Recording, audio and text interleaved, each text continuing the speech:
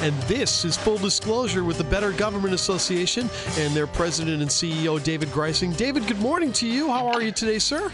Good morning, Chris. Going well, thank you. And we got it was a pretty good day for Governor Pritzker yesterday. I think a couple of rulings, and one of them that you guys have coverage on is the JCAR ruling that basically his fight to stop the spread of COVID-19 continues, but the plan on tightening penalties and making businesses enforce those that don't comply, that face fines. You know, he got a win on that one. There was some concern, I think, especially when he did that press conference on Sunday at Northwestern, you know, that was a lot about the masks and wearing those. He did mention about the JCAR ruling on Tuesday and wanted to put some teeth into that, and they certainly did by not rejecting that motion.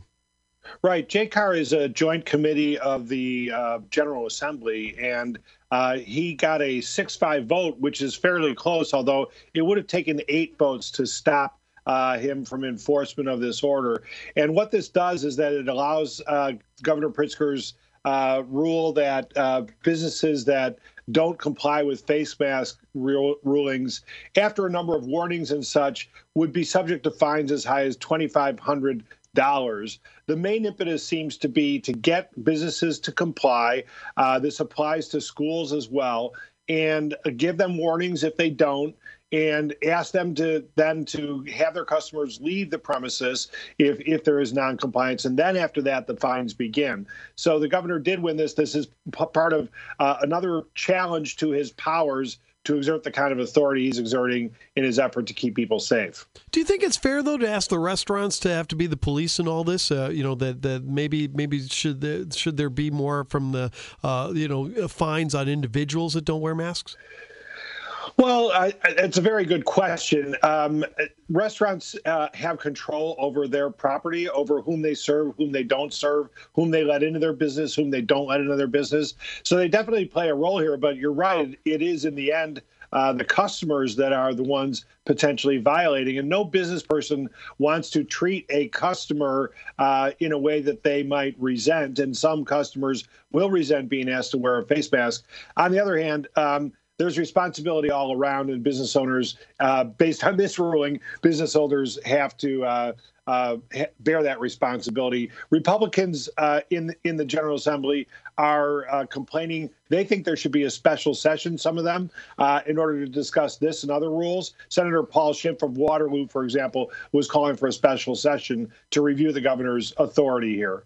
The other victory that the governor had yesterday, David, was more of a minor one, but more significant, too, in that he won't have to go to Clay County on Friday to appear in court. There was a little bit of consolidation, but the Illinois State Supreme Court, ruling in that not only does the governor not have to appear, but that the suits that Darren Bailey's been filing have been consolidated into Sangamon County, it looks like. Yeah, absolutely. The thing that we were all watching was, would the governor have to show up? The governor was very dismissive of Clay County Judge Michael Henry's ruling that called on him to appear in a contempt hearing. Henry is the one who has ruled that the governor's authority to issue emergency order rules requiring masks and such ended as of July 2nd.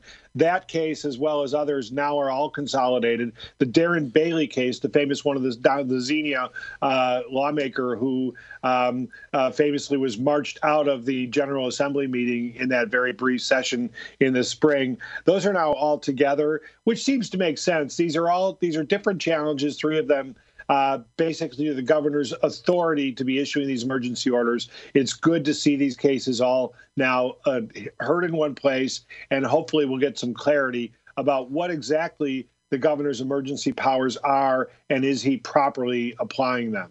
David, why do you think the Illinois State Supreme Court just hasn't taken up this case once and for all and ruled on it? I mean, Wisconsin got that done in about a month or so, as they made a ruling and basically took the powers away from Governor Evers up there.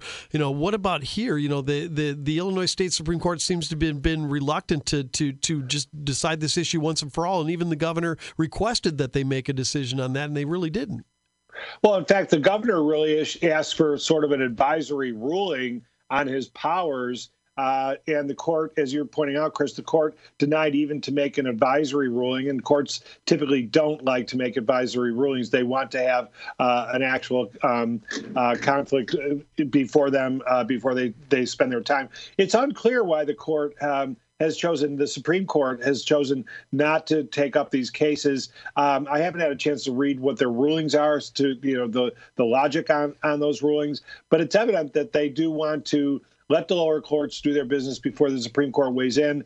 It could be that they just think there's more time for this to play out, and there's not a need for them to pick this up at this particular moment.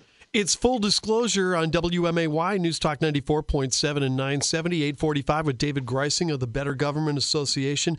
And David, we're starting to feel more of the pandemic here after having some low positivity rates. They're starting to creep up a little bit. Logan County's had their first death. We here locally, Springfield District 186 is looking at possibly, starting the school year after deciding that they were going to do a hybrid program. Now looking at possibly deciding to start the school year on Zoom learning tomorrow. This is kind of a situation where Sangamon County now finds himself kind of in the boat where Cook County was a little while ago, where they could see some restrictions start to come back in and maybe go back into phase 3.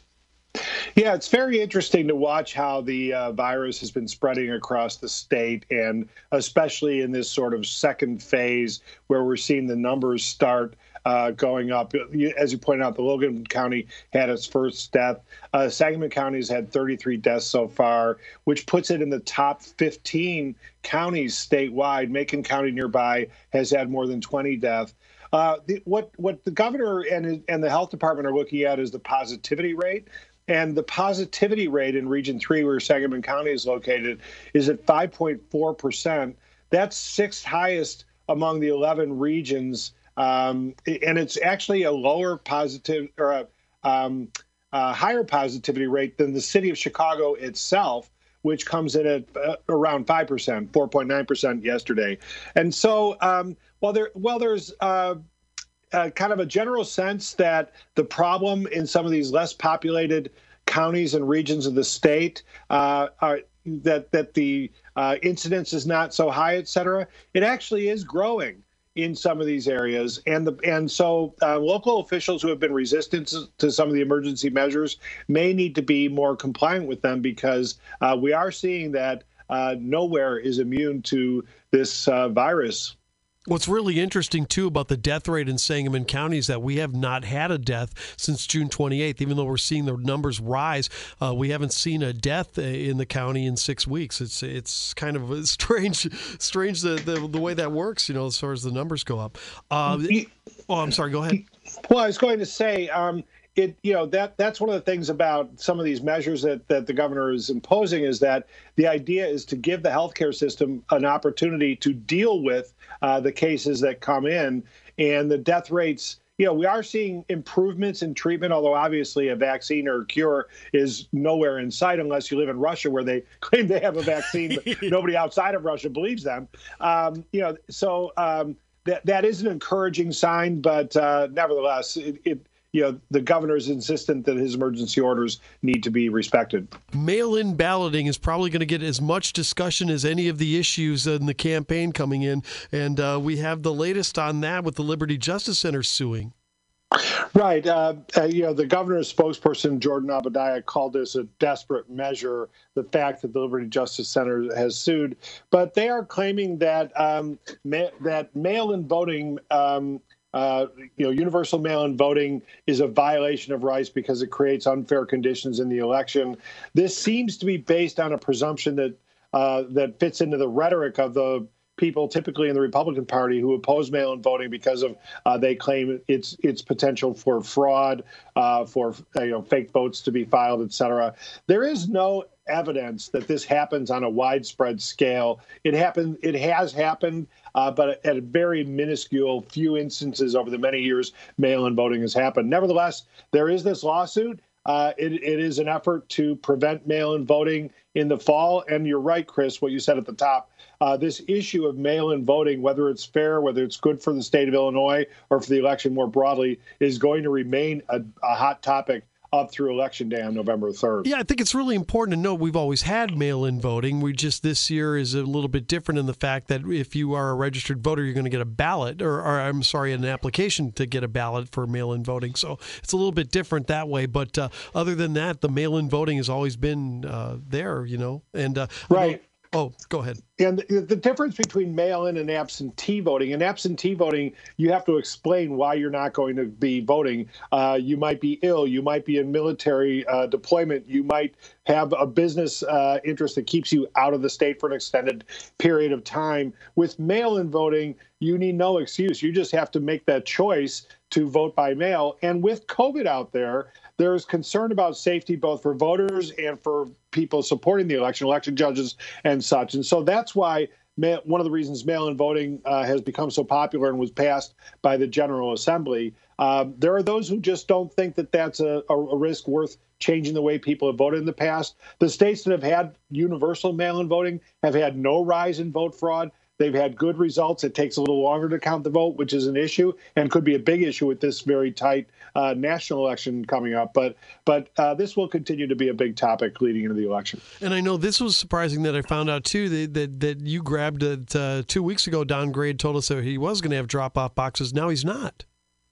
Well, and in fact, the worm has turned one more time because he just received a letter from the Postal Service explaining that the Illinois rules are actually the deadlines are too tight, and the Postal Service can't deliver mail both ways, both deliver a mail-in ballot and then return the mail-in ballot in time for it to be counted. And so it looks as if Mr. Gray is reconsidering and may now allow some drop boxes so long as they're secure. One place that's being talked about is the Sangamon County Center, in Springfield, so the complex downtown. Sure. And so there is a possibility you will be able to use a drop box if you so choose to drop a mail-in ballot. And we've only got about a minute left, David, and I wanted to touch real quick on this class action suit that's going on. Obviously, ComEd had to pay that $200 million fine to the feds for its role in that, but there's another class action suit demanding $450 million more from ComEd? Right, no kidding, and that's this has been interesting ever since the federal government brought the plea agreement against Commonwealth Edison with a $200 million fine. A lot of people have been looking at that and saying, "Wait a minute, these huge rate increases ComEd has gotten from the period 2011 through 2018, when it has admitted it was seeking to influence Mike Madigan." That's the benefit of that was a lot more than that $150 million benefit that the accountants at the Justice Department seem to have come up with. And so now this class action, which is not the only one out there, seeks up to $450 million in damages for immediate injunctive relief, claiming that's how much ratepayers were hurt by some of the laws, some of the rates that were passed as a result of Commonwealth Edison's fraudulent scheme. And yet there's still no indictment on Mike Madigan. Not yet.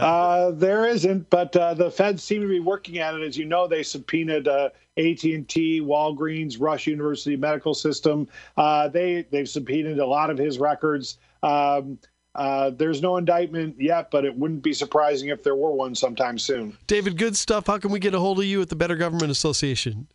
I'm at dgreising at bettergov.org. That's DGREISING at bettergov.org. And our website is bettergov.org. All right, David, listen, always a pleasure. We're looking forward to working with you again next Wednesday. I think Jim's by himself. I think I'm on vacation next Wednesday. So, well, we'll miss you. I hope you're getting some relaxation. It's hard in these days. Super, David. Thank you so much. It's now 9 o'clock at WMA1.